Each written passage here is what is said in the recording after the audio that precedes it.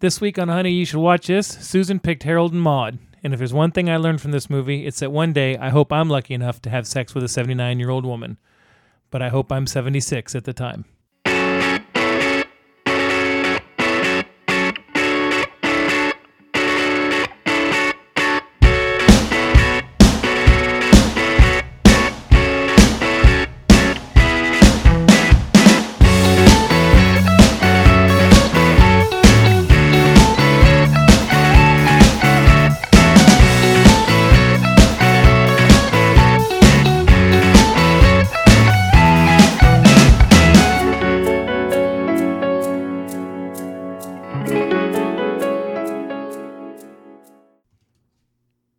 Welcome back to another episode of Honey, You Should Watch This, the podcast where a husband and a wife introduce each other to movies that they would not normally watch and then come on here and discuss them.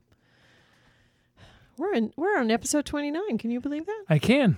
You can? Oh, yeah, hell yeah. All right. Yeah, I can. It's a piece of cake. I'm surprised we're not on episode 129. Well, we're usually late in getting the podcast out, so I'm not. We are not usually late in getting the podcast out. I am usually late in getting the podcast out. So, in my face. In your face. In your face. Alrighty. All right. So, Harold and Maude. Harold and Maude.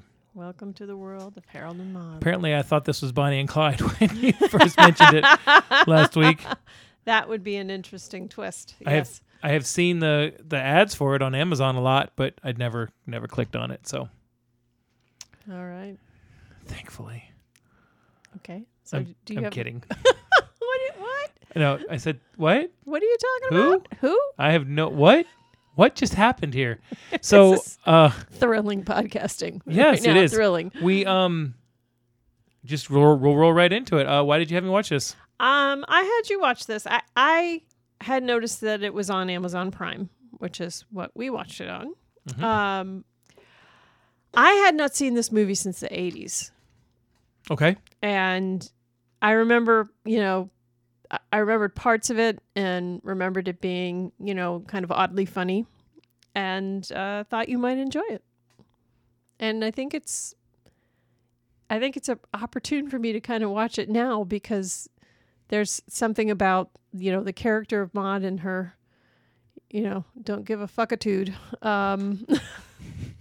that maybe I need to consider in my life. So there you go.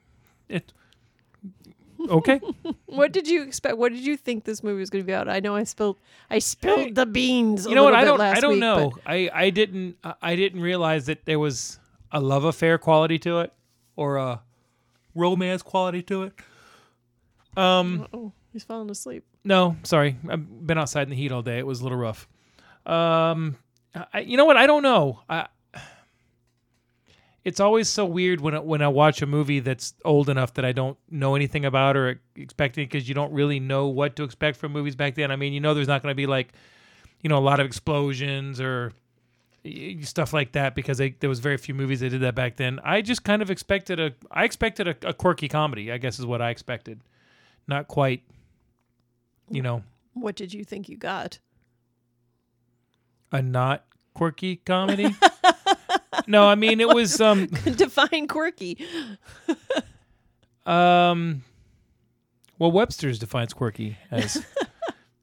I don't know, just something kind of, like off the beaten path. Like, I'm trying to think of something from the 70s that would have been oddballish. You know what I mean? I mean, I wouldn't call like Smokey and the Bandit a quirky comedy, but something that just kind of has its like it's a mad yeah, world something like that along those lines, where all right. maybe like a Mel Brooks style movie or something like that, where it was a fairly serious movie with some funny moments, is what I took it as. I mean, it's billed as a romantic comedy. I don't know that I would call it that, but it was. It was something that I would kind of expect from the 70s, but I really didn't know, what to think or expect or what was coming or anything like that. Yeah. So I was kind of in the dark.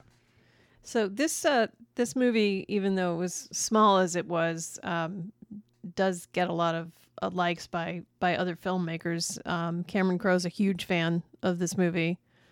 Alexander Payne, Wes Anderson, Judd Apatow, and Leslie Mann love it so much that they named their daughter Maud. Maud Apatow. Mm-hmm.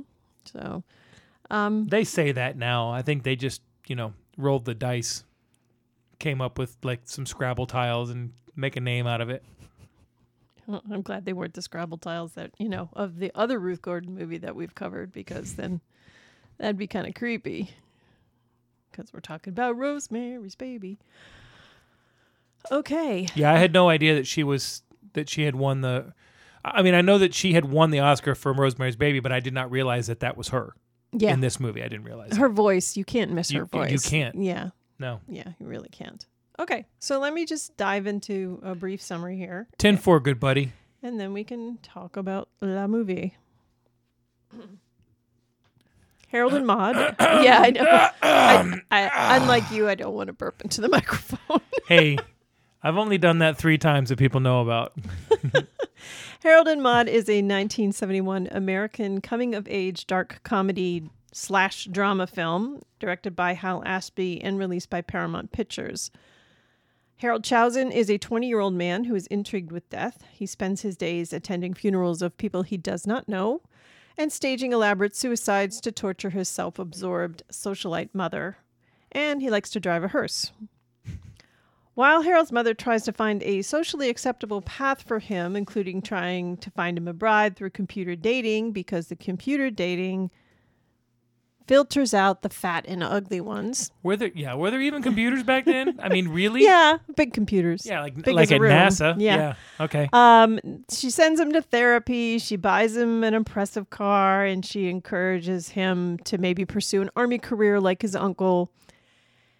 Meanwhile, Harold meets a 79-year-old woman named Maud, who shares Harold's hobby of attending funerals. But unlike Harold, Maud is obsessed with life.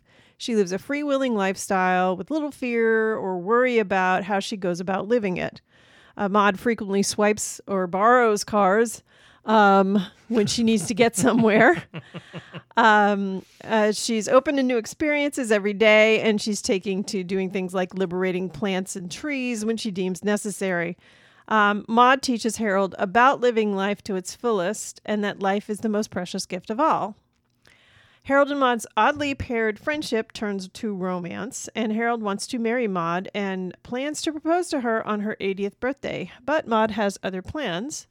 And here we get into spoilers and this little warning that we contain themes of suicide, both staged and actual.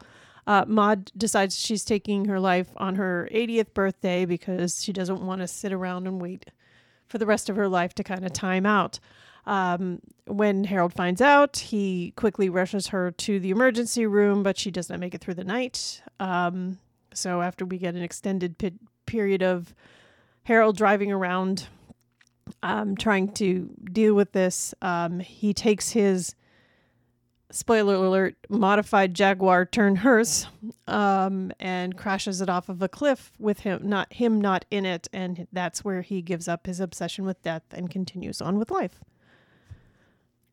Yup.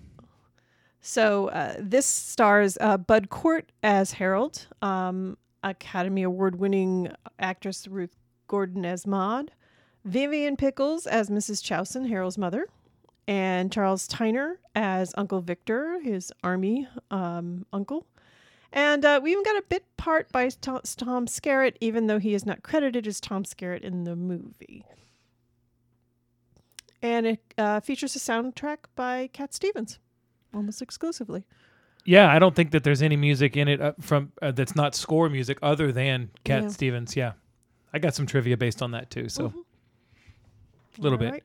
Not a lot of trivia to do with it to deal with this week. Just kind of quirky stuff, and we'll probably stick more to the movie. Yeah. So, what did you think about this movie?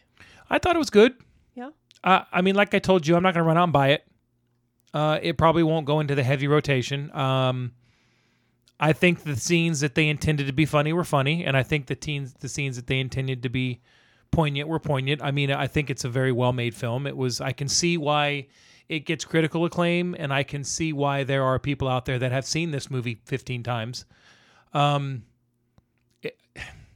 Compared to movies today, it probably, I mean, if this came out today, obviously it probably wouldn't garner that type of attention, but I can see why it's a movie that would be studied. Mm-hmm. You know what I mean?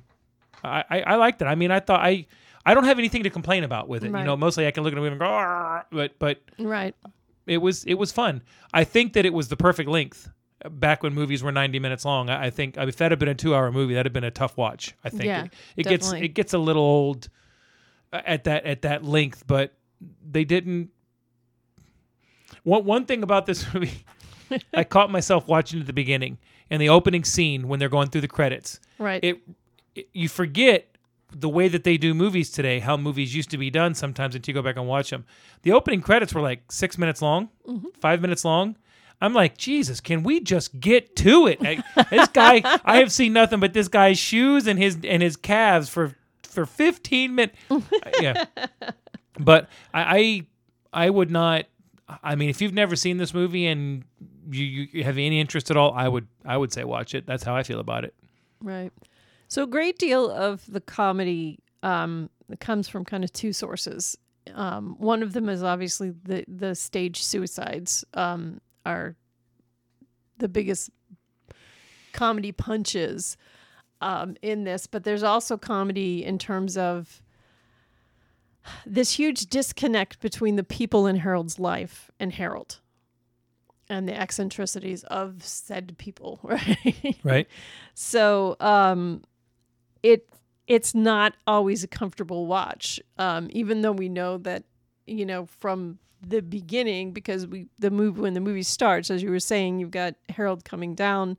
All you see is his legs, you know, setting things up, walking down through the living room, you know, lighting some candles, but he ends up hanging himself just before his mother walks in the room. And of course, his mother is kind of unfazed by it. So we're to assume that this has been going on for quite some time.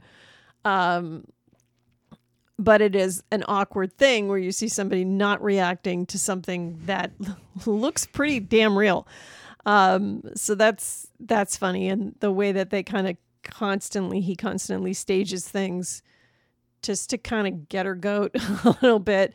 And then later when he stages them with the 3 dates he has too, it makes it a pretty funny thing. But the other thing is, you know, the uncle is just that's a quirky offbeat character right there. The therapist, all the people in his life that are trying to kind of mold him into what they feel is his normal and projecting whatever they want for him onto him. Well, it was are annoying, but they are funny. It was completely clear that nobody gave a shit about what Harold wanted to be or wanted. No.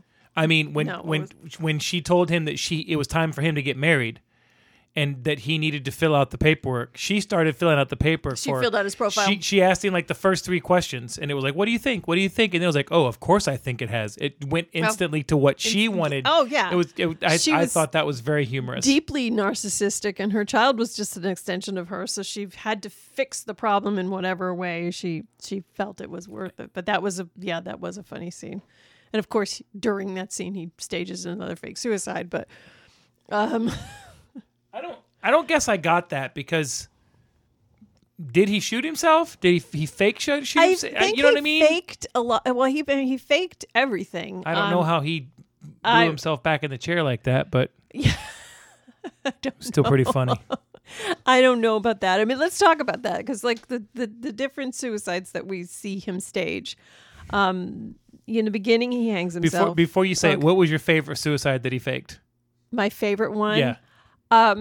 My favorite one, I think since I've seen it, is when he's got the second date is coming to the house, and he's outside in the window, and he's covered in these white robes. That was my favorite too. And he waves, and he goes off, and he gets himself on a platform, and he's kind of like going to set himself on fire. And you just see the robes kind of covering him up. And the second that it actually catches on fire, the girl starts freaking out. And Harold suddenly appears in frame next to her. And she just freaks out and runs away. That was.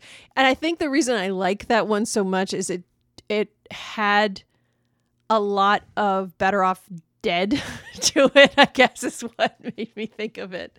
But that one's, that was pretty cool. I thought it was that was my favorite one. I thought it was the funniest because you knew what was going to happen the second you saw him in it, right? Mm-hmm.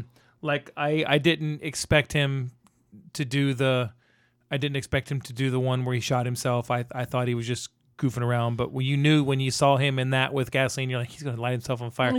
And then when he did it, I was like, holy shit. Right. And then he comes walking in, hey everybody. I was like, okay, well done.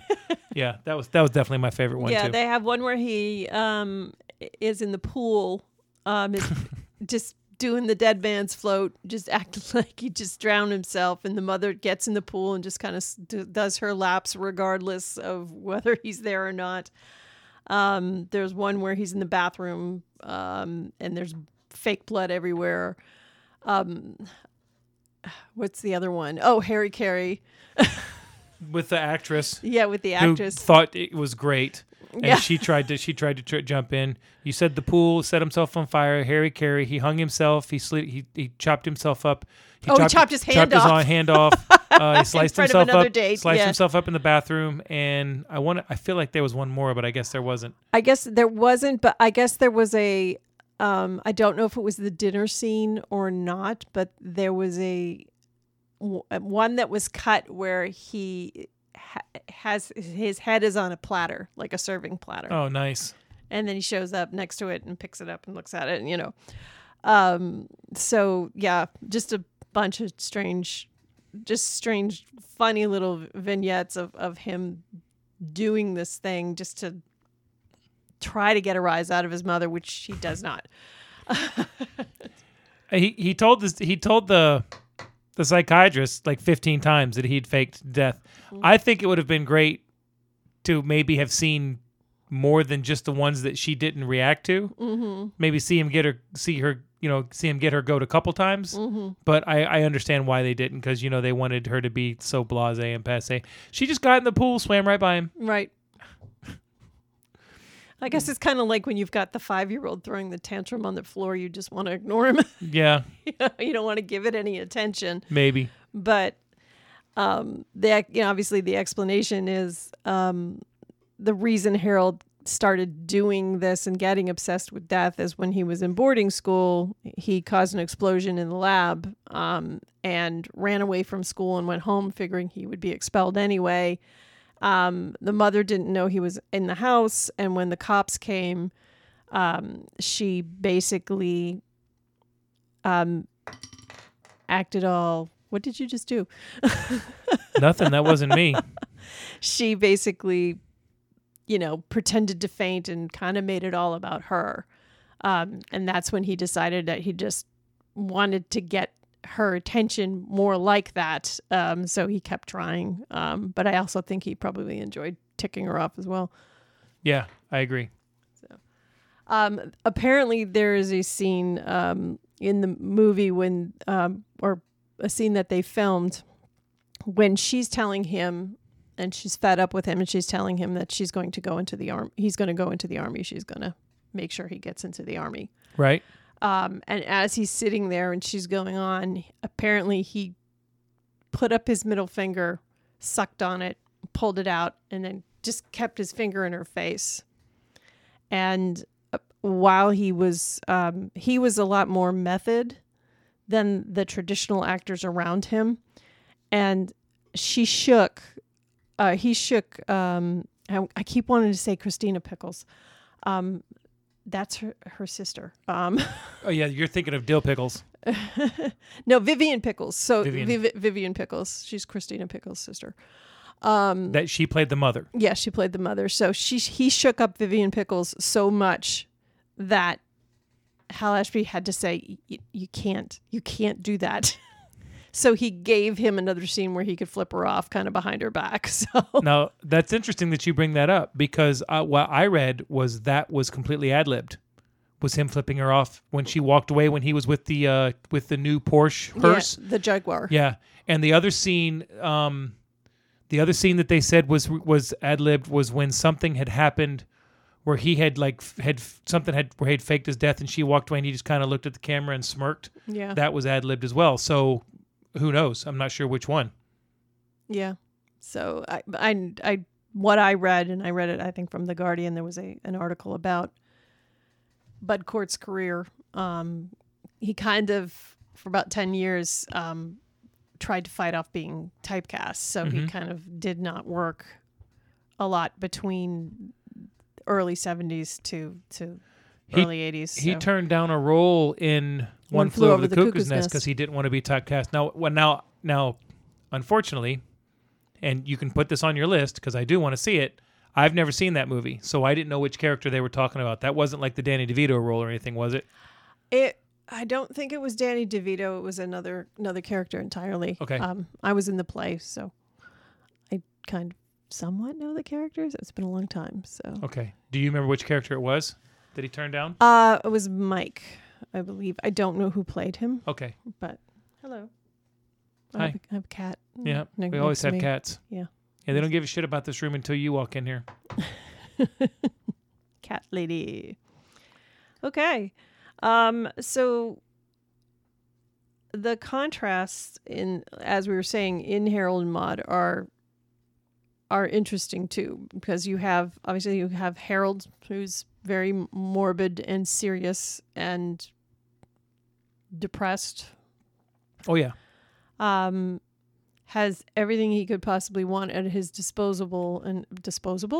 Yeah. He's got a disposal. Do you think he's depressed, or do you think he just doesn't? Nothing seems to matter to him because he's a kid that has had everything dictated for him.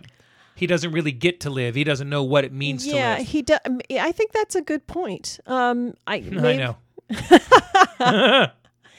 He probably doesn't, because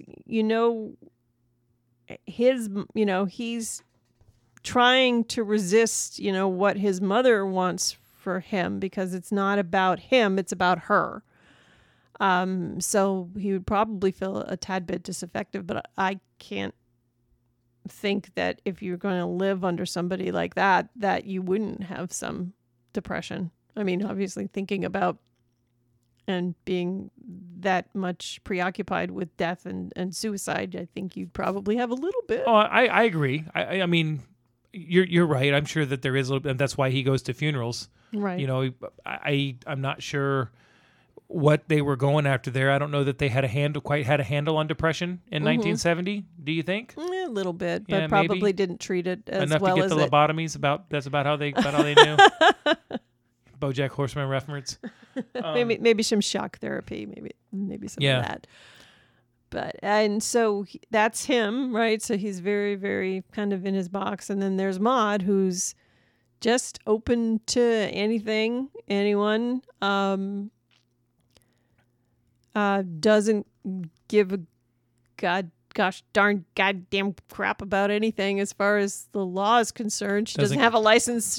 She just picks up cars, and she has like this magical keychain that's got keys that'll fit almost any kind of car. Well, that's not magical back then. Was it magical? In the 70s, they didn't have the different types of keys like they have now. You could start. You could get lucky and run into a car that had the same key. It wasn't as sophisticated as it is now, but people were more honest back then, I guess. I don't know. But yeah, I can. Plus, I think that they're kind of were skeleton keys or master keys, but I don't know where you would have gotten them from. But I mean, a 79-year-old woman walking around with a master key to every car on the and she on the doesn't block. drive well. She doesn't even drive poorly. She drives really bad. Some of those driving scenes are just majorly hysterical. I just that's even like when you see whatever direction she's going off in the car's not even on the screen, you can hear like, if you take away the suicide scenes and her driving scenes, you remove 90% of the humor from this movie. And the humor that is left is a very dry, very have to look for it type humor. Right. Like the psychology when he's with the psychologist. But yes, she was she was hell on wheels. I mean, she Yeah. really was. Just hit an intersection, hit a 4-way intersection, and do 5 donuts. Sounds like a good time. Not quite knowing which turn she wants to take, so I'm just gonna go round and round in the middle of the cross. Yeah, Pretty much. Nice, totally nice. So that's a nice. Obviously their contrasts, and of course Maud rubs off on Harold.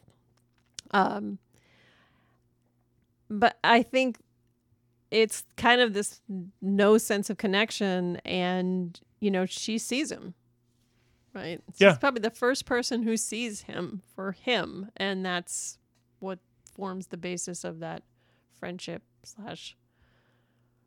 May December romance. She lets him be him.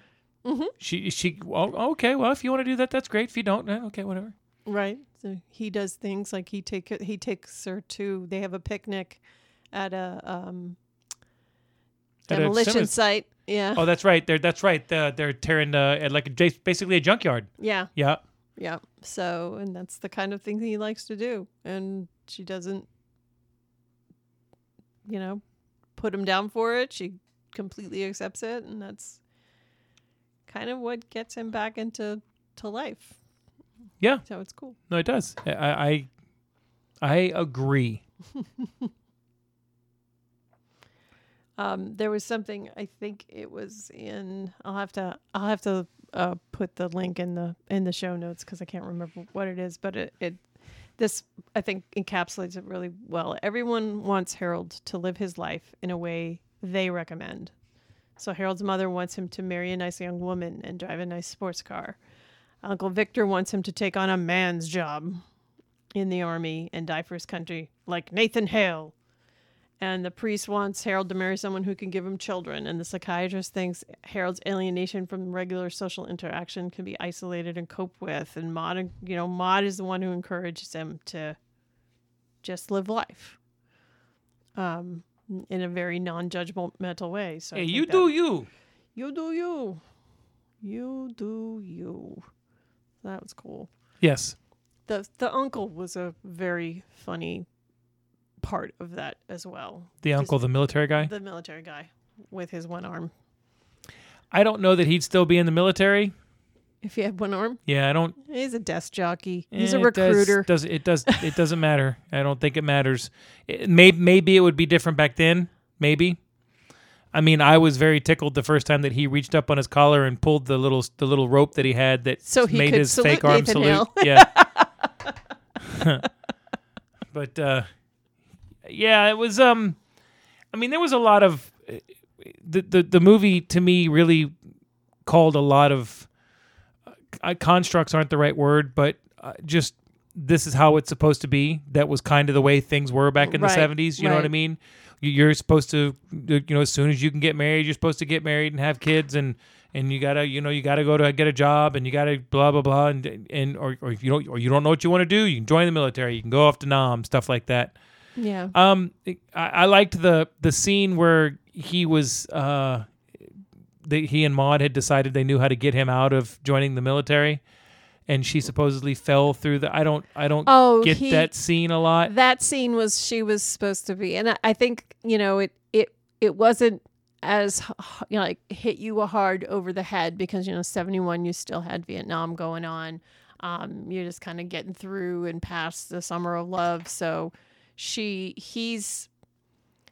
they're setting up that he's mentally unstable and should not be able to go into the army because he's trying to figure a way to get himself out of the army. So he's got the he's walking along with his uncle and asking his uncle to tell him stories about when he's in the army and getting extremely excited whenever he talks about shooting or killing or anything like that and starts digging into that to build the basis of he's not fit to, right.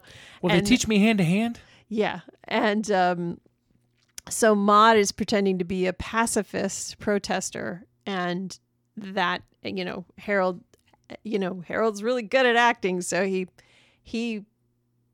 kind of gets in her face about it and acts to be like extremely violent from her. So it's almost like they kind of made it look like he killed her. Because she fell through the crack, so it's like he pushed her, and that's what got him out of the army stuff, because Okay. he's just not right. Yeah. Well, he wasn't right, to be honest with you, but okay. All right. So I mean, it's funny too, because you've got, what you expect to be generational in those kind of movies where, the uncle's the status quo and the mother's the status quo, but it's the 80-year-old woman who's almost the hippie in this thing, right? Which you wouldn't expect. Well, I mean, they throw that bone out there for you that you find out that she's a Holocaust survivor. Right. She is probably thankful for every day she gets. Right. I did not know this, but having the tattoo on your arm meant that you were one of the Jews that had been sent to the Auschwitz family of camps. There were 3 different Auschwitz camps. They didn't tattoo at any of the others, and they only tattooed you if you were going to be a worker. If you were going to be immediately terminated or whatever, they didn't tattoo you. They wanted a way to know how to catalog their workers upon death. So she showed up and was probably ripped apart from her family and given the tattoo, and every day that she got out of that, I mean, why would she give 2 shits about anything at that point, right? She's already done the worst thing that could happen to somebody in their life. So, to have that outlook on life is pretty impressive. And it's when you think about that, it's the contrast, right? She's seen it, right? Yep. She's seen and she knows what it is. Harold has not. Correct. So it's easy for him to be preoccupied with it because it's not quite real to him. Right. I agree. So that's very What cool. What do you What? What did you think the first time you saw this when he went down and bought a car and came home and it was a hearse? It made sense with everything that you've learned about him up until that point. I wasn't expecting it, but I guess I should have realized it from the type of car that he grabbed. That hearse is a collector's edition now. Is it? It's like the most sought after hearse. When they made the movie, it was just another piece of crap hearse.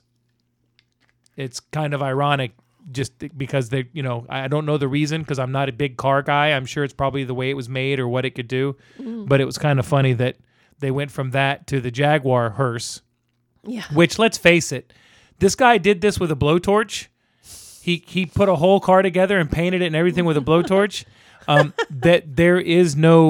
That was the only one of those that was ever made. They made it specifically for this film, and they literally crashed it at the end. They pushed it off the lift or the cliff, so it doesn't exist anymore. But I just thought it was funny, and it was a great joke. It was a great joke. When she pulls up to give him a ride, this is my hearse.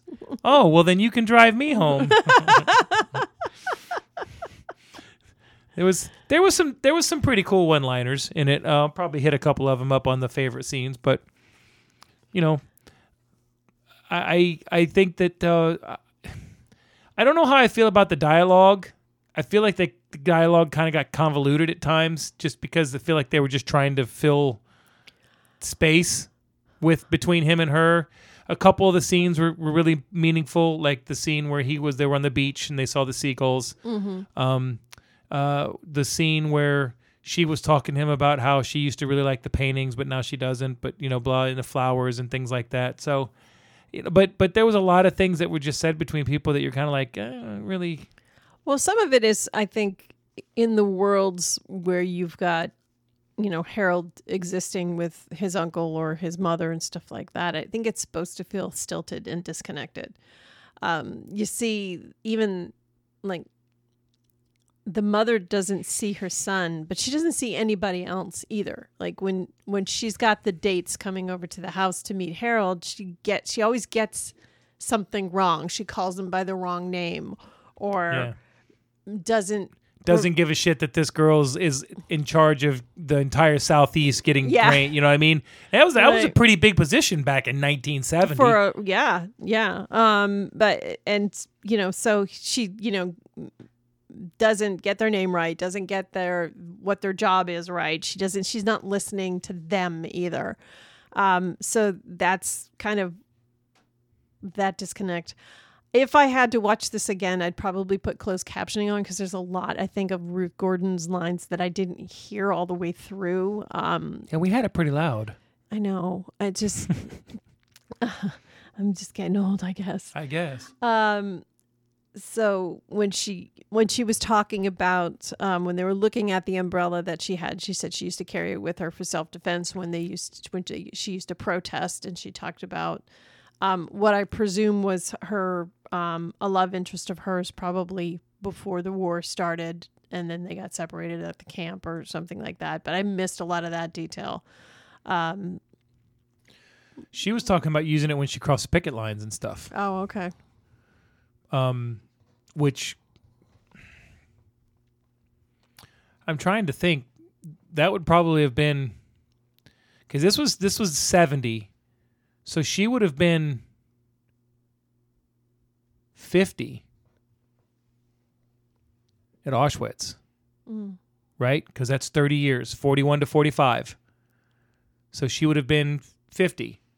So she was probably talking about picketing lines with the form of, the unions and in the Industrial Revolution and then things like that, which also means that she wasn't in the United States at that time because there weren't. I mean, no Jews were taken from the United States. She would have had to have been living in Europe, which would make sense with the picketing and. Well, she said she was from Vienna. Yep. As she was a child in Vienna. Yep. The protests and stuff like that. So that would make sense for her. But I think what she was talking about at that point was that she used to have to cross the picket lines and things like that, and then people would get angry with her, and then she'd use her umbrella for self-defense. Right. Okay. All right. So there's a lot of I didn't quite get. We probably should watch these with the closed captions on. My problem is that when I watch a movie, like I've told you before, the first time that if I'm watching a movie, the first time I want to see the movie, when the closed captions are on, I can't not read them. I focus. I love to read, so all I do is read the captions. And I'm like, what did he do? Why are we laughing? I think distracting. some of it too is when you're watching a comedy too, you want the punchline to arrive with everything else that's being given to you by the actor, facial expression, tone of voice, things like that. And when you're reading closed caption with a comedy, that's very hard to do because the punchline usually comes up before the actor even says it. And if you're a fast reader, it definitely does. Yeah. Exactly. So that's I'm a fast reader. I can read almost 4 words a minute now. and understand two of them. One of the great scenes too is with the scene that does have Tom Skerritt in it, where they are liberating a tree from a courthouse property because it's dying. So she wants to go plant it in the woods, and she's driving a El Camino with the tree in the back, and she just motors on through the toll booth, and Tom Skerritt gets on his motorcycle and goes to pull her over. And she pulls over and he asks for her license, and she said, "I don't believe in them, so I don't have one."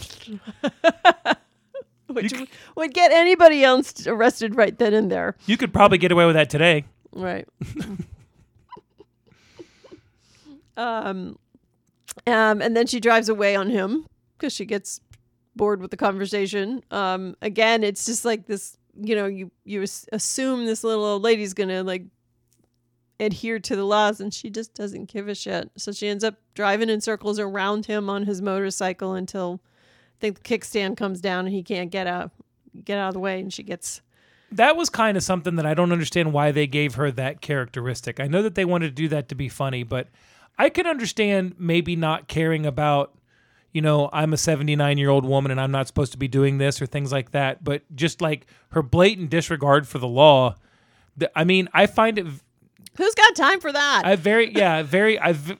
have a hard time believing that she's just completely disregarded every law in the world because she was driving without a license. She was driving without insurance. She wasn't avoiding traffic control signals. She was doing donuts in the street. She was stealing cars. She wasn't paying tolls.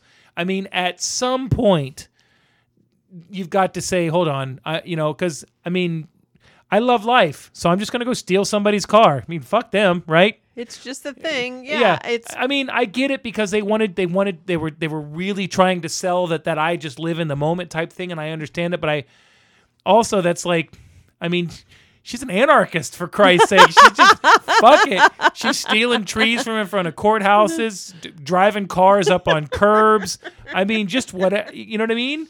And the funny thing is when she has to come back the other way, the cop sees her, pulls her over, and she gets him so befuddled by how she's acting that he just needs to sit down. And as he sits down in her car to try to figure out what the hell to do, she goes and she steals his motorcycle and tells Harold to get on the back and grab the shovel because she borrowed the shovel from somebody and she wanted to make sure she got that back. So we can steal somebody's car, but we better make damn sure we give the shovel back. I mean, it's silly, but I mean, it's funny. It's there for comedic effect. A little bit of trivia about that scene: when they were filming that scene on the motorcycle, he actually hit himself in the head with a shovel on accident, he did, yeah. and he ignored it because they wanted to keep the scene. Something else that's funny: Ruth Gordon did not know how to drive. It's apparent. No, she did not. She did not know how to drive. In actuality, So was a stunt driver driving? it was for a her? stunt driver. Anytime you saw her behind the wheel, the car was on a dolly being towed. Oh, really? She did not know how to drive. That's funny. That right? That's so funny. Well, you know what? The other interesting thing is Tom Skerritt was in MASH with Bud Cort. Bud Cort had a very small, tiny role in MASH. The movie? The movie. MASH? Okay. See, And- that's a movie I've never seen that I want to see too. And I'm giving you ammo for your list here, babe. okay. So Here, I'll write them down. he recommended to Hal Ashby to cast Bud Cort for this movie. So his Well- small role must have been like a thank you, I guess. His small role was a last minute casting because the person was it? the person that they were going to have play that part broke their leg. Oh, wow. Oh. And apparently Tom Skerritt knew how to drive a motorcycle, and the rest is history.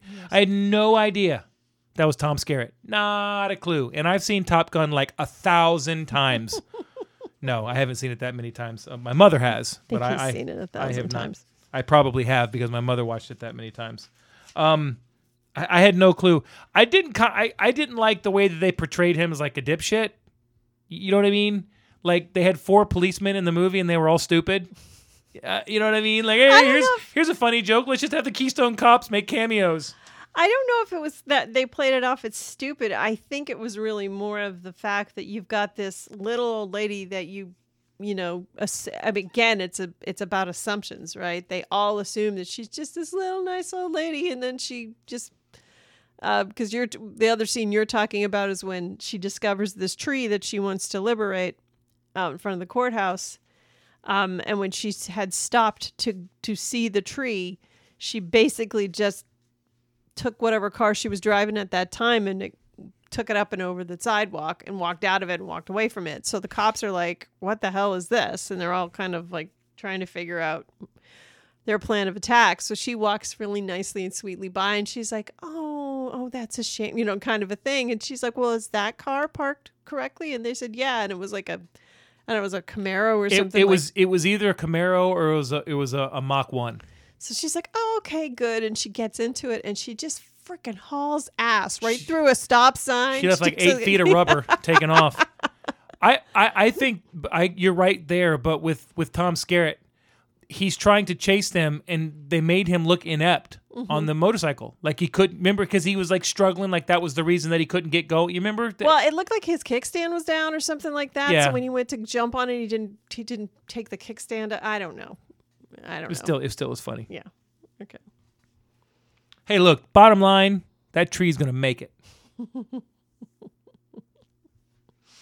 Do you know who they wanted to play Harold? One of the people that was considered? No. Elton John. Oh, really? I Yeah. know that they wanted Elton John to they put it out there for him to do the soundtrack first before they got Cat Stevens. Cat Stevens was a recommendation of Elton John's. Oh, really? Elton John was in negotiations to do the role, and it kind of fell through. And then when he wasn't going to do the role, he decided not to do the music, so he recommended it to Cat Stevens. They hired Cat Stevens, and he was supposed to write all original music and original score. And he could not. he could not fulfill the obligation, so they just used stuff off of his movies. He did write 2 original songs. Yep. If you want to sing out, and whatever song is in the credits. Yeah, it's called. It's called Butterfly Kisses. No. It's called Rock and Roll All Night. No. It's Don't called Be Shy. Running with the Devil. Oh. It's called Don't Be Shy. Yeah. I remember that song. He's so shy. No. What? No? No. Are you sure? I'm positive. What did I tell you? What did I tell you when that movie kicked off? Why you know like Cat Stevens? You know what? It's not that I don't like Cat Stevens. It's just that every Cat Stevens song sounds exactly the same to me. Whenever I hear a Cat Stevens song, I kind of tap my foot. You know, I mean, he's very soothing, but it might as well be the same song over and over and over to me. Everything he does sounds exactly the same to me. And even though that might work for a lot of people, I sometimes it just drives me crazy. Like, I will acknowledge, like, Alice in Chains, like, their first 2 albums are good, but I cannot listen to both of them in a row because every song sounds exactly the same. Yeah. But, well, I feel the same way about Joan Jett. I mean, but you're right. You're right. I love rock and roll. Yeah.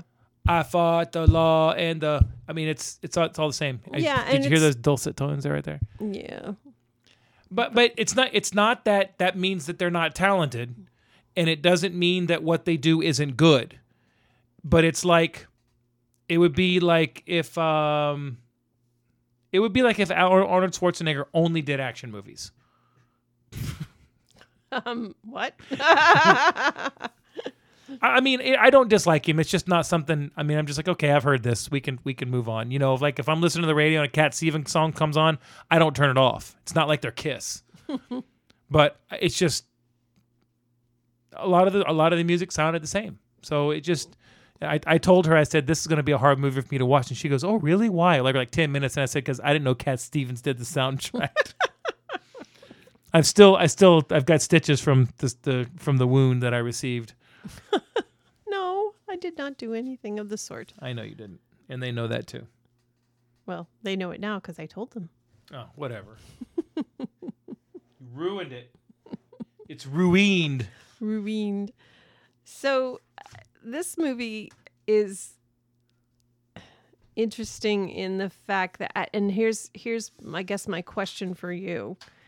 In the end, and it's not a surprise to the audience, and it really shouldn't be a surprise to Harold either, because throughout the movie, as she's getting to know Harold, she keeps saying, "Oh, it'll be all over by Saturday," or it'll, and she alludes to the fact that 80 is going to be it for her.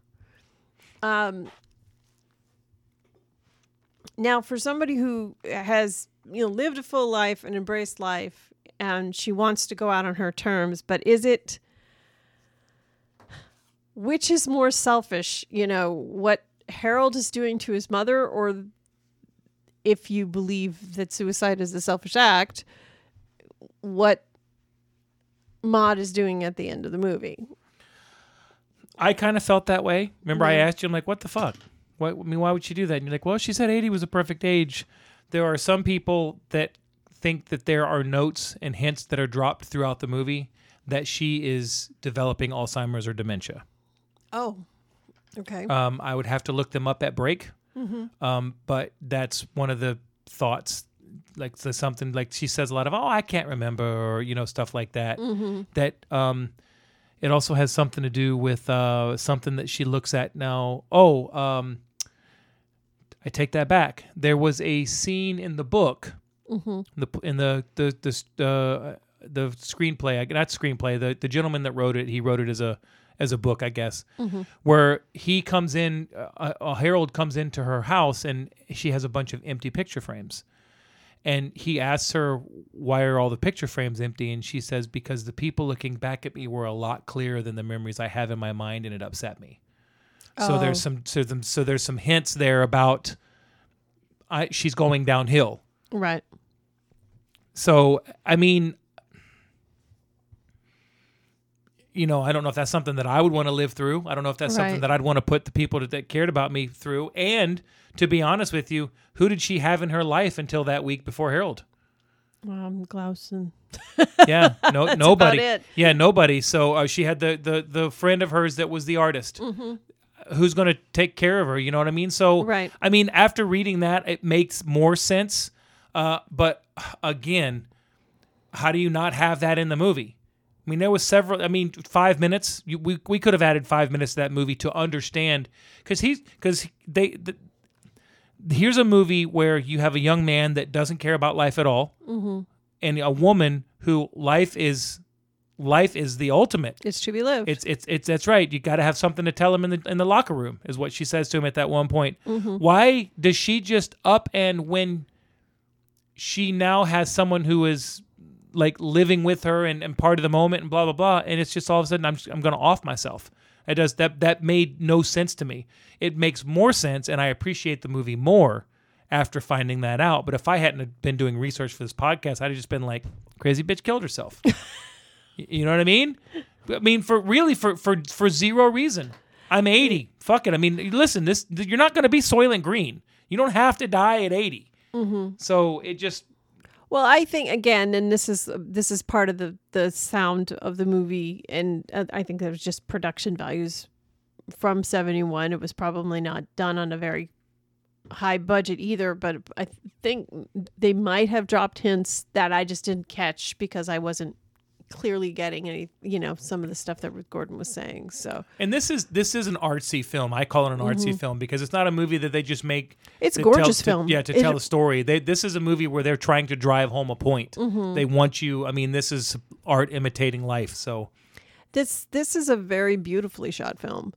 It's even if you're seeing images of a destruction of a building or something like that, it's still the way it's shot is very done very well. It sets a mood. It kind of really draws you in. So I've got, and in my top 5 scenes, there's one scene that is just, I did not remember it from the first time I saw it. What are you doing? Top 3 scenes. What did I say? 5? Top 5. Oh. Thanks for talking about the other podcast. Well, maybe I have 5. Maybe you do. That are and that's just 5 more than me. I'm sorry. You can finish now. I love you. Can I finish it now? I don't know. Can you? Can I? I don't know. May you? It's not even a matter of may. What the hell was I saying? Oh, so something about 5. Shut up. There are scenes that I did not remember from the first time I saw it. Like the thing that I remembered a lot is obviously the faked stage suicides were what stood out to me. Now that I was able to sit down and really take it in, there are some scenes that just blew me away as far as the artistry of them. So this is a great film for that kind of camera work. It's great. Maybe we should take a break and talk about that afterwards. Yeah, or we could just talk about the trivia or get your general overall summation of how you felt about this movie. But we could take a break. Yeah, I think taking a break is right up there.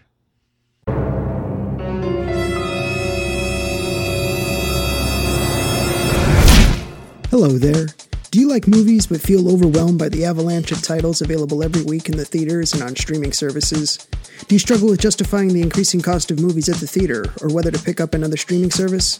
Well, I have a resource for you, One Movie Punch.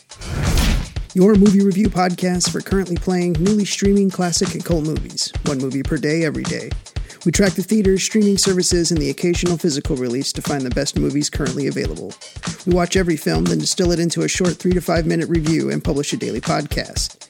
And now with year 2, we've gone spoiler-free for all movies within the last 3 years and bringing on a team of reviewers with brand new perspectives and selections. Want more information? Head over to www.onemoviepunch.com to subscribe to the daily podcast. You can also follow us on Twitter and Instagram at One Movie Punch and Facebook at www.facebook.com/OneMoviePunch. We'll see you there. And we are back. Fried chicken was delicious. You liar. Maybe I'm just so hungry that I wished I'd had fried chicken.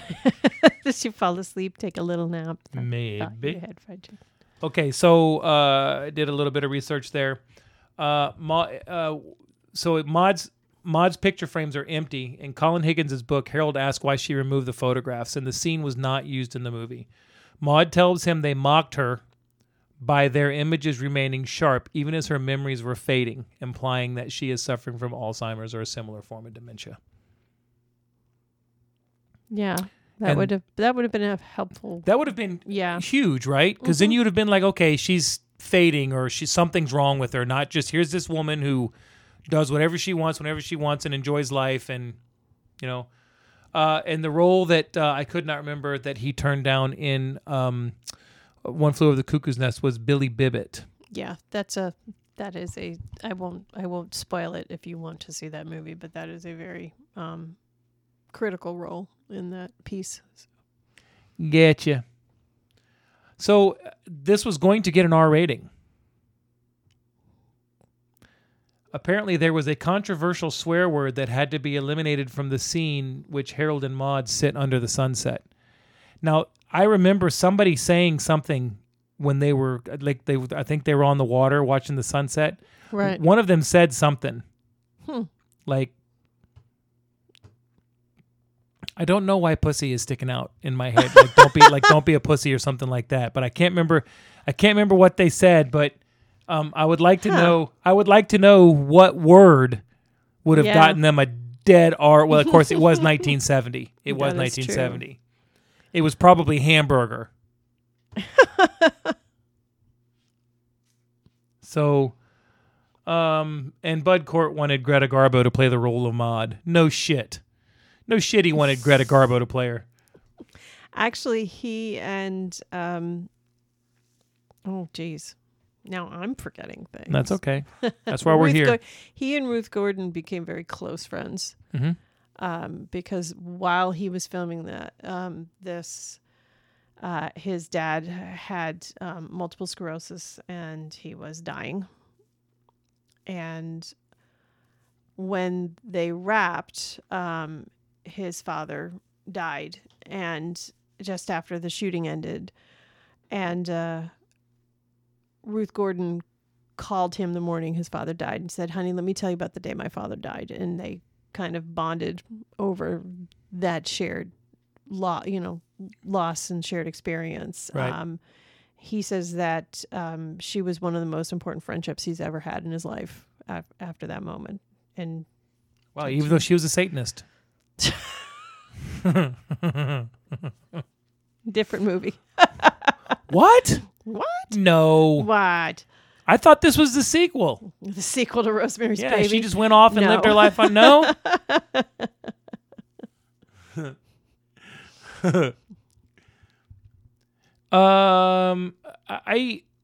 There's not a lot, trivia wise on this. They did want to have the director did want to have a sex scene with them. Right. And Paramount was like, yeah, no. They didn't even discuss it. They said that it was straight up a deal breaker. He snuck one in anyway, so. Yeah, but it wasn't a sex scene. It was just A post-coital scene. yeah, I mean they were just sleeping. They may not have done anything. Maybe they just had cookies and milk. It was naked? Well, I mean, I've never had cookies taste better than when I'm naked. I'm not going to lie. Apparently, after they wrapped, Paramount took control of the edit from Ashby. Why? I think it was probably because of the themes of the movie, the fact that you've got a 20-year-old with an 80-year-old woman. So Cort went to a publicity meeting with the studio, and he told him he would refuse to promote the film unless they gave control back to Ashby. And they did. And other than a kissing scene, that's the only thing they took out. But then Cort kind of screwed his future with Paramount. So it wasn't until probably the 80s or 90s, that he would have any kind of work to do with them. Yeah. Well, I mean, kind of stood up for himself, so I guess that's a good thing, right? Well, he stood up for Ashby. Apparently on the set of Electric Dreams, which Bud Cort was in, I guess it was a movie in 1984. I've never heard of it. I've never heard of it either. Cort met Boy George on the set. I guess Boy George has something to do with it. I didn't get a chance to look it up. Boy George's first words to Cort were, "You're the bloke who kept killing himself." apparently Boy George is a very big fan of the movie. So yeah, I think that movie would definitely fit a British sensibility as far as comedy is concerned. So yeah, he's worked consistently, fairly much throughout, but he took small roles, like he was in Columbo, throughout the 70s, throughout the 70s he took small roles. He was in Columbo, he was in a PBS movie, he was in Pumping Iron with Arnold as himself. Yes.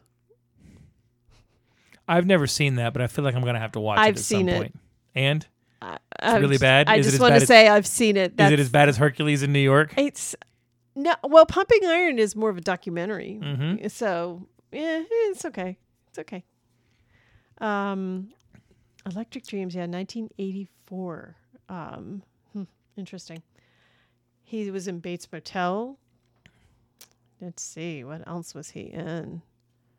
He's done voices for the Batman the Animated Series. Okay. The Mask the Animated Series. Superman the Animated Series. He was in Dogma. Really? Yeah, he was John Doe Jersey. Okay. Not a lot of lines, I guess. Yeah, I guess. He was in Coyote Ugly. Never saw it.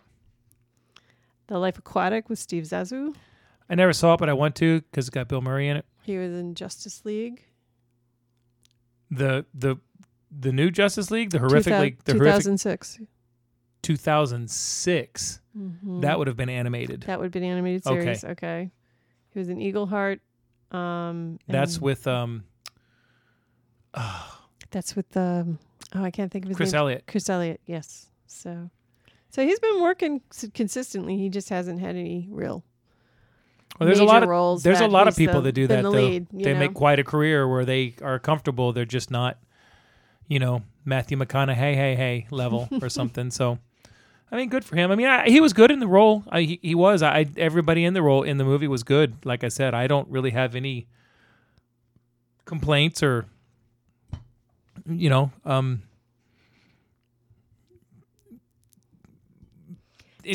sorry, I'm looking for the words. Did it make you want to grab the bull by the horns? Was it life affirming for you? No. No. I mean, didn't do. I'm old. You're old. You're not that old. I mean, Saturday is the end for me. Saturday. Stop it. Well, I'm not that guy that's scared to try stuff anyway. Mm-hmm. The only reason I've never been able to do the stuff I want to do is because I'm a broke bitch. I ain't got no damn money.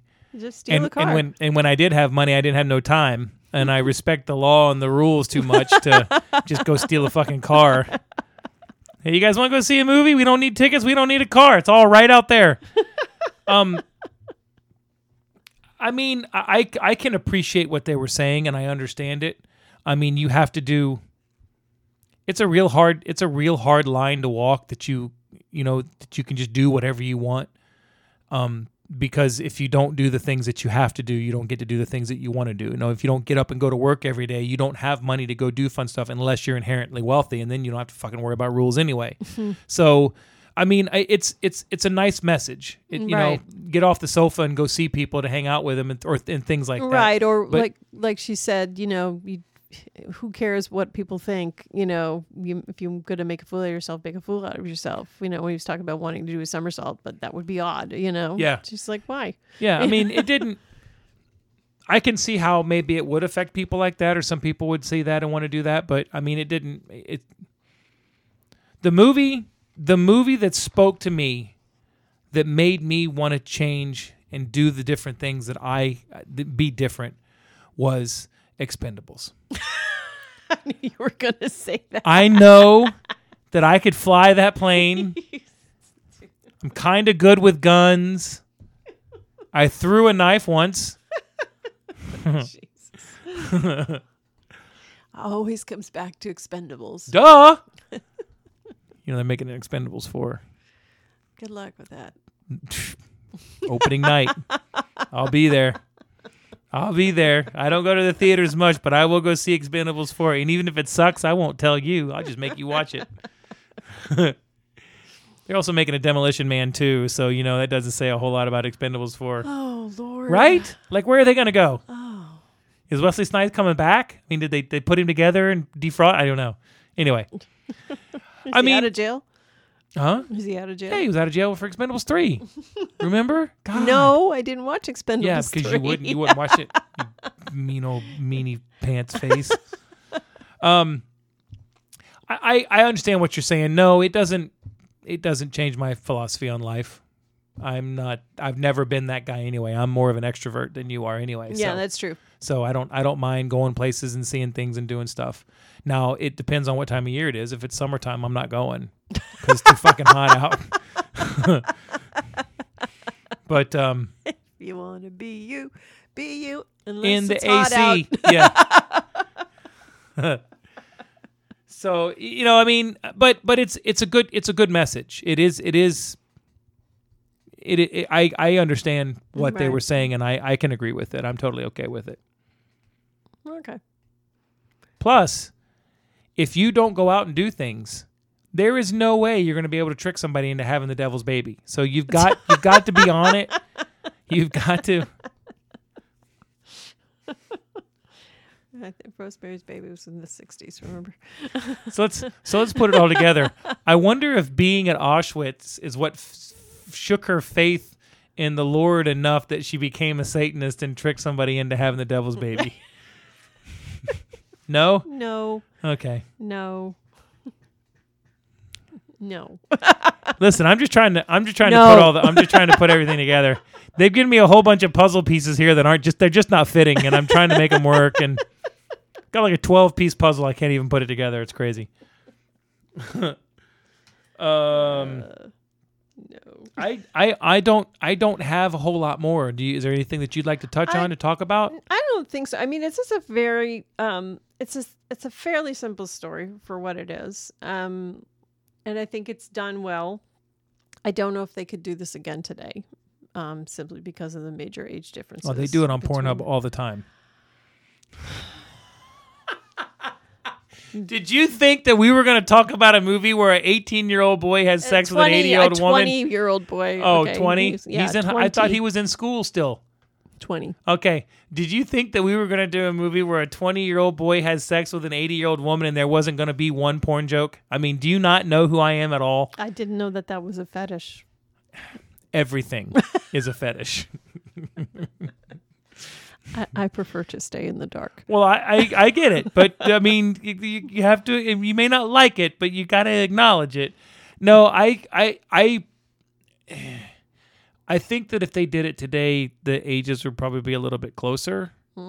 She might be a little younger, but it's not as poignant and telling, which may be why this is the only movie ever made that hasn't been remade. Good point. I mean, good point. I don't see it as taboo. I mean, if you love somebody, be with them. But there's a lot of people out there that would probably freak out about it. I think, well, that's a lot of, I mean, let's talk Roger Ebert. Roger Ebert did not give this movie, when it came out, a very good rating. He just thought it was I don't know if he thought it was an odd gimmick or an odd, you know what I mean? It was, a lot of people found that whole thing distasteful. The guy who's supposed to be there to talk about the art of a movie something was in the movie that he didn't like, so he told everybody to not go see it. Okay, whatever, buddy. Yeah. Let me. I have a hard time. I have a hard time dealing with that. You can't. That's like Leonard Maltin. One of the things that I like about him is that he doesn't like horror movies.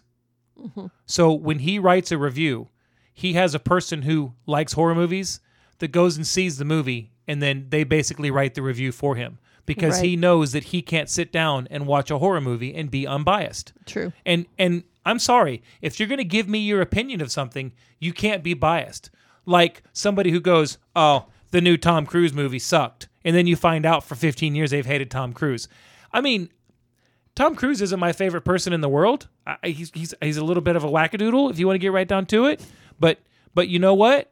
He makes some decent movies. That's like saying Michael Jackson music isn't good because his personal life was weird.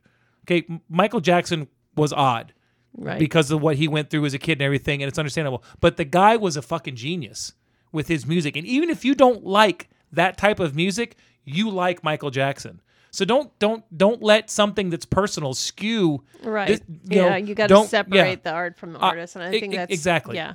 So what Roger Ebert said in his review was dated January 1st, 1972. He gave. That's what's wrong. He was still drunk. He gave the film 1.5 out of 4 stars, and he wrote, "What we get finally is a movie of attitudes. Harold is death, Maud life, and they managed to make the two seem so similar that life's hardly worth the extra bother.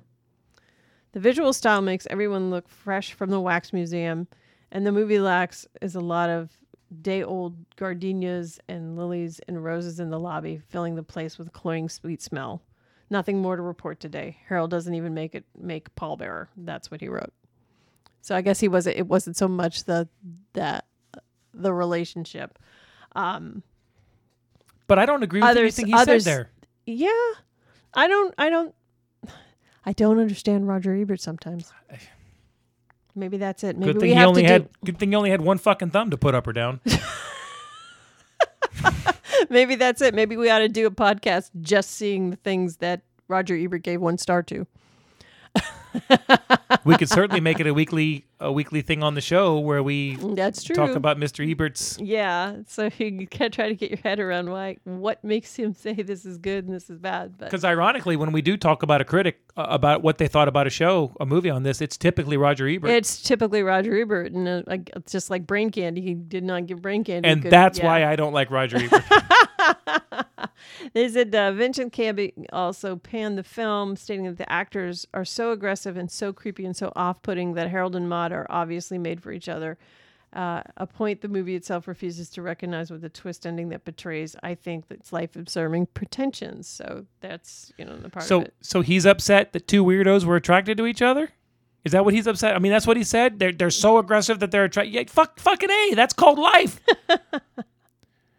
When was the last time you saw a completely normal person with a wackadoodle? Am I supposed to be the normal person in this scenario? Well, it's not me. Wackadoodle. We prefer crazy. You prefer crazy? Yeah. Are you sure? No, I don't know what the fuck we prefer. We prefer a barbecue. Obviously, over time, it's gotten better and it's become a favorite. It's got like an 84% on Rotten Tomatoes. We know that Rotten Tomatoes is not the life and death, but it is a watermark. So. It's you know what? It's a fairly accurate watermark. I mean, there's a lot of movies that I look at it and go, "Wow, that's really high," or like, "I can't believe it's that low." But when you look at the audience score to me is significantly better than what the critic score is to me. But I'm not a critic. I don't. Very few movies do I go into going, I hope this movie's super artistic. You know what I mean? you know what I mean? Like, I didn't expect this to be, and preachy is the wrong word, but I didn't expect this to be a preachy movie. I just kind of expected it to be, like I said, a quirky comedy. Right. And it wasn't preachy in the fact that it's like, live life, live life. It was just, they had a message and they put that message out there. And I'm cool with that. So if an audience watches a movie and it's like 60 or 55 or 60%, then I know I'm going to get I'm going to get a movie that I might enjoy that I probably won't watch again. Now, if I sit down and I watch a movie and it's 98, then this movie better be the end-all be-all of everything, because this movie is a cat's ass. But a lot of that, I just feel like the critic score, because there is not as many critics, the score can be really skewed. But when you start getting 25,000 people putting an audience score in, but Rotten Tomatoes they're kind of on it sometimes. I mean, there's some, I've seen some movies that I really like that got a 12. I'm going to have to, Well, this was when AFI did their comedy list in 2008 too. It got in the top 10. It was in the top 10 rom-coms. Yeah. That was 2008. I guess there's some magazine or something that does a polling every year of like 10 something. I can look it up real quick, but this movie is constantly up there. And there's a handful of things that I'm going to talk about in the box office as well that are good to know about this movie, but I'm kind of out of stuff. You're out of stuff. Oh no. Okay. Well, the only other place that or thing that I found out is where this was filmed in the San Francisco area. Yep. Hillsborough, California, I think is the city. So the mansion that is Harold and his mother's mansion, the butler. Yeah. You found that? Okay. Yeah. He was the actual butler of the Rose Court mansion. Scene, and he was the one in the scene that was holding the tray when she dropped her glass after the Harry Carey thing. Yeah. He actually was the butler, yes. That's pretty funny. That was your last date. And it surprised me because in that scene where he does the Harry Carey with the actress, right? And she's the only date that isn't off put by it, right? She catches on that she's just acting. So she tests the knife. You see her test the knife that it retracts back into the sheath. And she does her Juliet scene, right? Buzz, your girlfriend. Woof. And there's a part of me going, maybe those two belong together. Maybe. That was the only two pieces of puzzle that fit. Yeah, there's a lot of things about that scene that are really good, and I'm kind of saving those too. Okay. All right. Do you want to I mean, this is kind of hard for you to do about box office, but do you want to talk about box office? I want to do box office. There's not a lot of money things I can talk about, but there's a handful of things that I found out that I was interested in. So this was released in 1971. There are zero numbers about what it did at the box office, and it did not make money. It was filmed on a budget of $1.2, $1.3 million, depending on where you go. But one of the things about this movie is there was a theater in Minnesota, and you surprised me with this. Harold and Maude played for a total of 1,957 showings from mid-1972 until June 1974 at the Westgate Theater in Edina, Minnesota, which, from what I understand, is a suburb of Minneapolis. Ruth Gordon appeared for the first anniversary celebration, and both Gordon and Court showed up for the second anniversary. One of the things that I found doing some research is there was an article written in 1983 for the New York Times that the article was about Harold and Maude finally makes money. Mm-hmm. So it took it until 1983 where it made money. Ruth Gordon received her first residual check from this movie in 1983, and she almost threw it away because she had never gotten anything other than her salary out of this movie. Oh, it was a $50,000 check. And she almost threw it away because she was just like, it's just more about how that movie I was in sucked. This movie grew legs with colleges, students in college that would watch it for whatever reason. The basis of the story was a 20-minute short story-ish that the writer wrote for his thesis while he was at UCLA.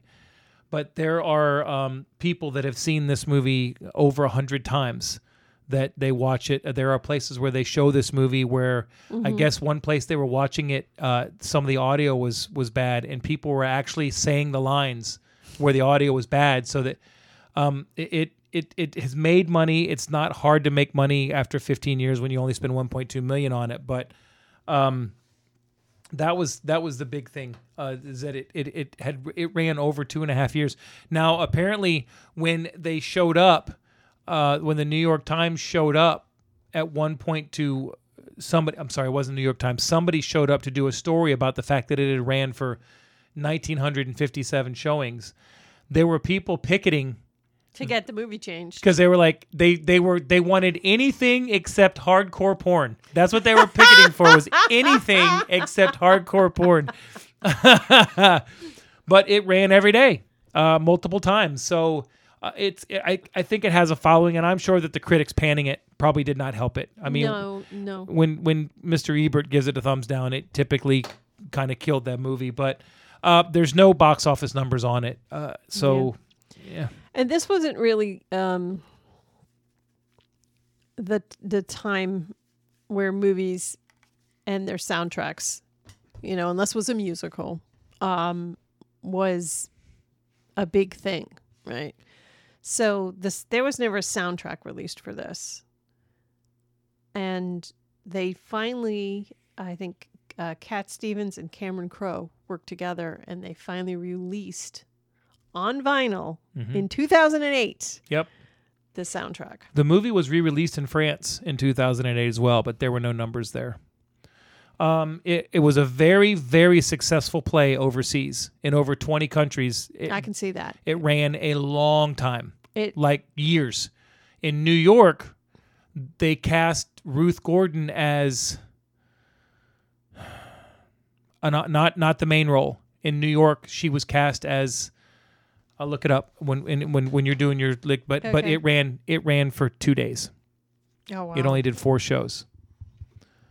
Yeah,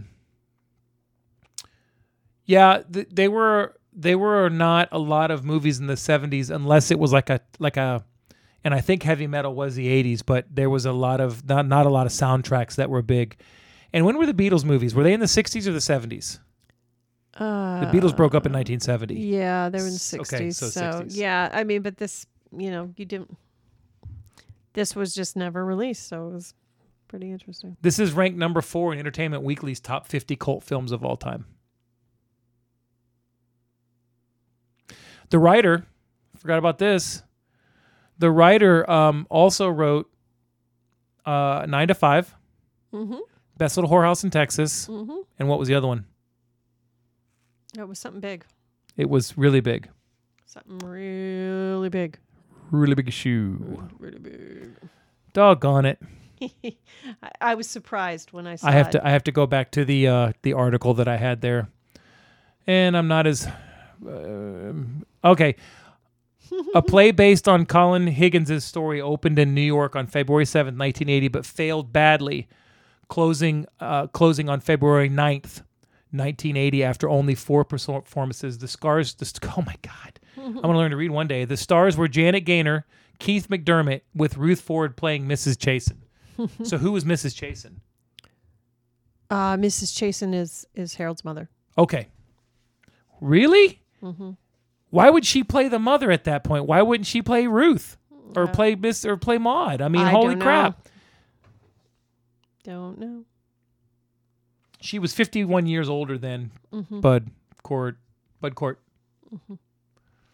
Mm-hmm. You still trying to find out what he wrote? Yeah, I'm still trying to find. The producers of The Devil's Daughter hired Higgins to write a Hitchcock-style thriller. This became Silver Streak in 1976. That wasn't the one I was thinking of. Here we go.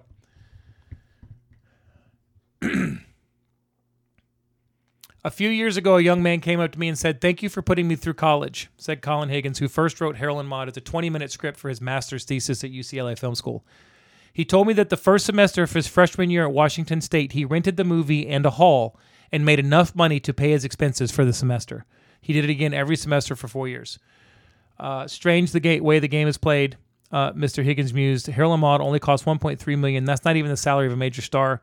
Around 1977, Hal and Ruth and I did an audit of the movie because it cost so little we were sure it must be in profit, but it wasn't. 114 weeks in Minneapolis. It played 92 consecutive weeks in Boston, 112 weeks in Montreal, 2 years in Paris, and 114 consecutive weeks at a single theater in Minneapolis. Paramount celebrated the end of the movie's second year at the Westgate Theater in Minneapolis. Frustrated moviegoers who lived near the theater carried placards begging for any change of program other than hardcore pornography. I've got to find... I'll find it. Oh! He wrote Foul Play. Foul Play, yes. There it is. He directed Foul Play, 9 to 5, and Best Little Whorehouse in Texas as well. Higgins? Yes. But he didn't direct this. Ashby directed right, this. He did not direct this. Yeah, he only directed 3 movies, and those were the 3. Foul Play and 9 to 5 both went into profit almost immediately. But as Mr. Higgins puts it, Harold and Maude is the one people cherish. Yeah, it is. All She right. thought it was a Reader's Digest sweepstake. Her first check. She thought it was she thought it was a what? Reader's Digest sweepstake. It says Ruth Gordon almost threw away her $50,000 check. I thought it was one of those sweepstakes from the Reader's Digest. Okay. All right. So top 3? Yeah, we can talk about top 3. You want to go first? Sure. Okay. My number 3 was the Harry Carey scene. Okay. Okay, and I didn't laugh out loud at it a lot because I was super uncomfortable at the girl. Mm-hmm. I was just like, "Oh my God, get her off the screen." She just She's intense. she was weirded me out, intense, right? yeah. But there were so many things that when I stopped and thought about it, going back to it, that made it funny. First of all, he brings up Harry Carey, and she goes, "Oh, what's Harry Carey?" And he didn't tell her. Right. He gets out a mat. He kneels down. He's got a knife. He goes through the whole thing. He fakes his death, and she goes, "Oh, wow, that's pretty good." And then she starts talking. She was like enamored with it. Yeah, she starts talking about how she was told her best acting when she did Romeo and Juliet, and she starts talking with this horrid accent that's overdubbed with a British accent. And just like not convincing, and I kind of want to go back and watch that scene again so I can appreciate it a little bit better.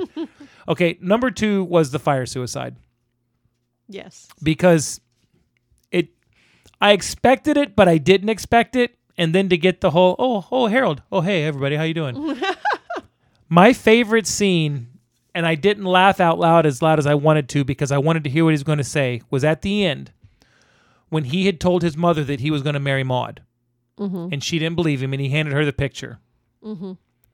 And it started this rant of everybody about how he can't marry her for one reason or another. Right. My favorite part of that was when the priest was going, "When I think of you with her droopy bosoms and saggy buttocks. You're a fucking priest, bro. You're not even supposed to be with a woman, and you're pissed off that he's going to be with a woman because her body's not perfect." And he was angry. He wasn't like, you really shouldn't do this. He was angry. Like he had just told him, I'm leaving the rectory so that I can go be an anarchist, Satanist, atheist. And I know that none of those work together, but none. He straight up was just pissed off. You could be an anarchist atheist, but I don't think you could be an atheist Satanist. Just saying. I can be anything I want to be. My daddy told me so. He was just livid. He had this look in his eyes like you had just told an Irish priest that they were out of whiskey. He was flat ass pissed off. And just something about him being angry. I was dying, but I didn't want to miss what he said because I didn't want to have to go rewind it. I was cracking up. Love that scene. Okay, you? Okay. There is a scene where they are, I don't know if they're having a picnic or they're just sitting around in the cemetery, and it is Golden Gate National Cemetery. So it's a lot of just plain white headstones. Yeah, it's a military. Yep. Yep. And as they pull back, and they pull back very slowly and continuing to the expanse, and it's a beautiful shot of these two people and just vast headstones just everywhere. Mm-hmm. and it's beautiful, but it's, it's sad because you're like, those are all people who died and had some type of military capacity in their life. Right, exactly. And so, but I think there are, so that scene just really stood out as far as it being, do you call it hauntingly beautiful, I guess is the best thing for it. I was impressed with that shot. Unfortunately, I got involved in looking at something else in that shot. What I was looking at is, because they do them in a pattern. What I was noticing was all the holes of how many spots were still left. Oh, the plots. Yeah. But you're right. And what happened when that shot is I got so engrossed in looking at those little holes. By the time that they had pulled all the way back, I couldn't find Harold and Maude anymore. Yeah. That's how big the shot was. Yeah, and I it was was like, wow. vast. It was like, wow. Yeah, it was huge.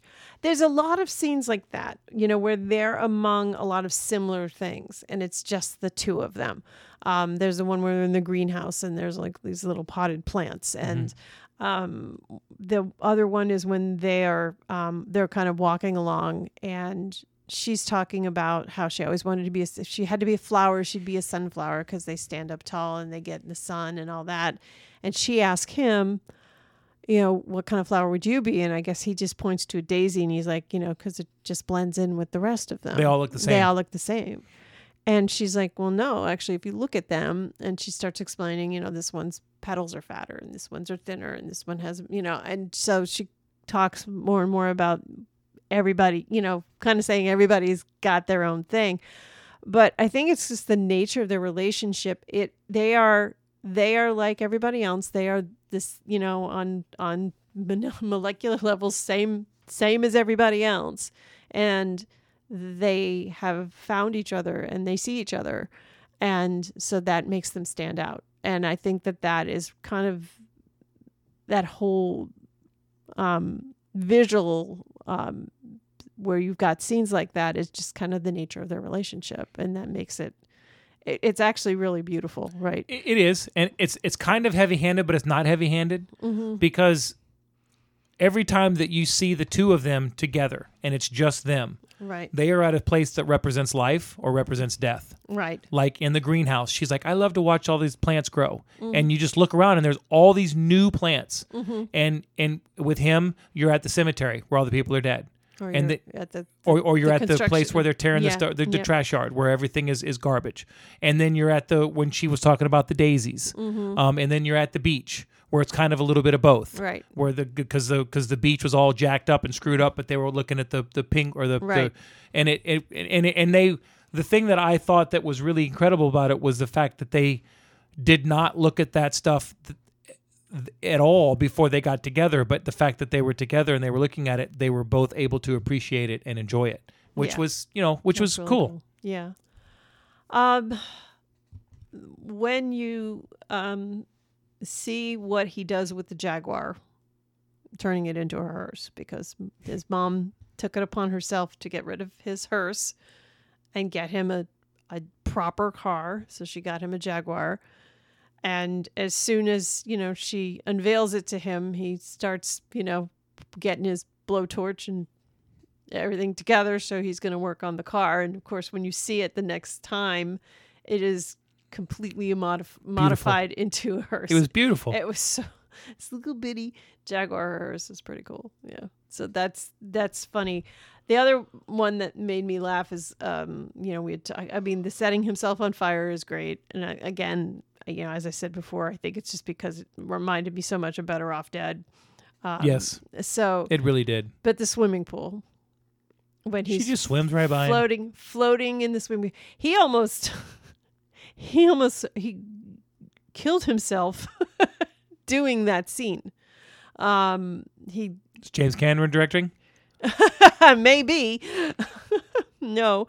He was so committed to doing that and take after take after take. I know it irritated the hell out of his eyes in doing that, but I think he also took it again. He was the only real method actor among the rest of the cast, so he just devoted himself to getting those scenes right. Gotcha.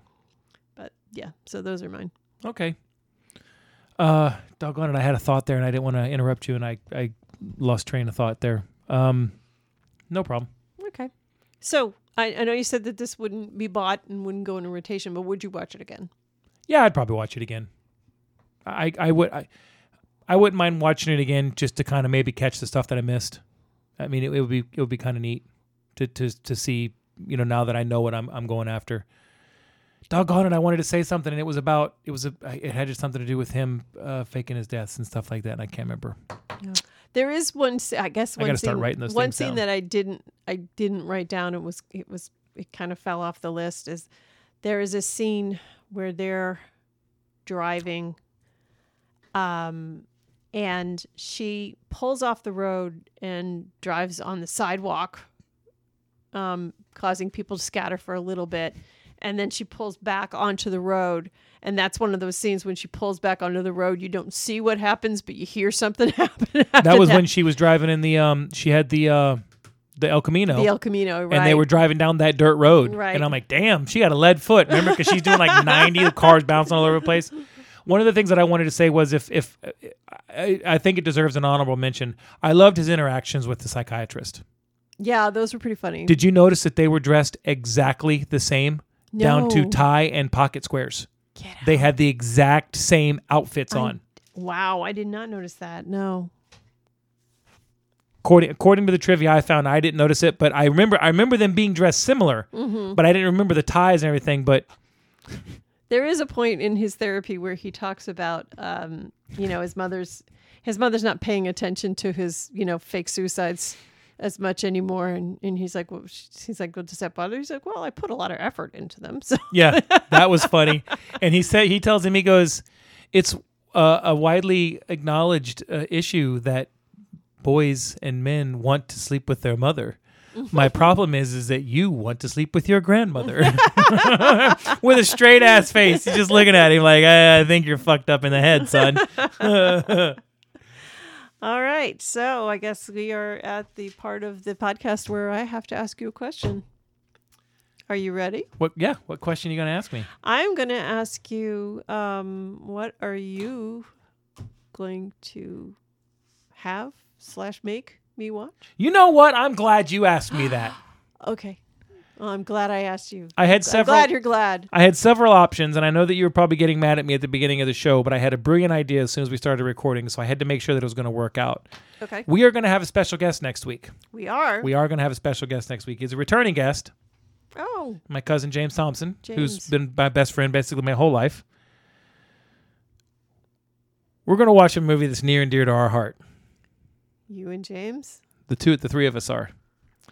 It's a little ditty like I like to call I'm Gonna Get You Sucker. No. This movie is fantastic. This is a movie that's right along the lines of Airplane and those types of movies. It's got lots of jokes. It has a ton of people in it. I think I've seen. I don't know if I've seen it. You've seen parts of it. You've walked in with me watching it. Okay. But this has it's got Keenan Ivory Wayans, Damon Wayans, Kadeen Hardison, Jim Brown, Isaac Hayes. Just the list goes on and on and on. And James and I can quote this movie back and forth to each other. So it was on my list. It's been on my list for a long time. Okay. So I figured that this was the perfect opportunity since he's going to come stay with us for the 4th of July weekend and hang out with us for a couple of days. So we could get that third voice on the podcast. So okay. You might not want to buy this when we're done watching it, but that's okay because I already own it.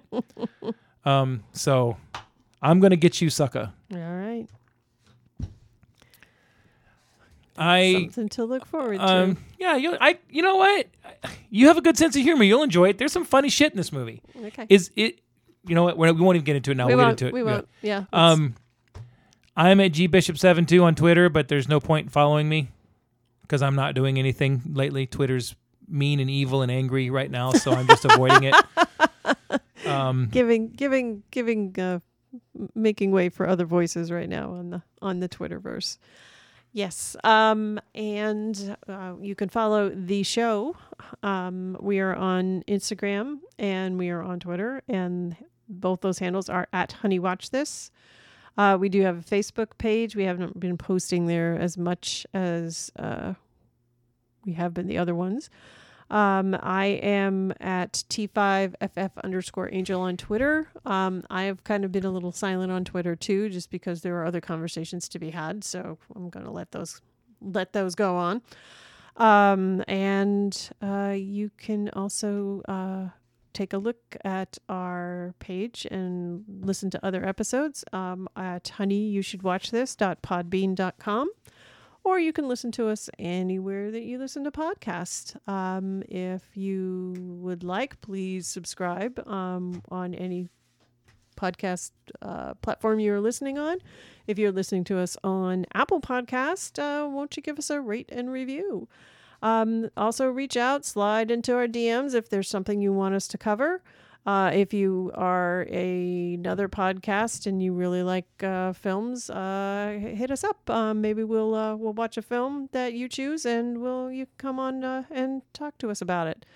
So that's pretty much it. Just reminding you don't have to like a film to appreciate it, and that's what we are exploring here at Honey, You Should Watch This. Yeah. Yeah.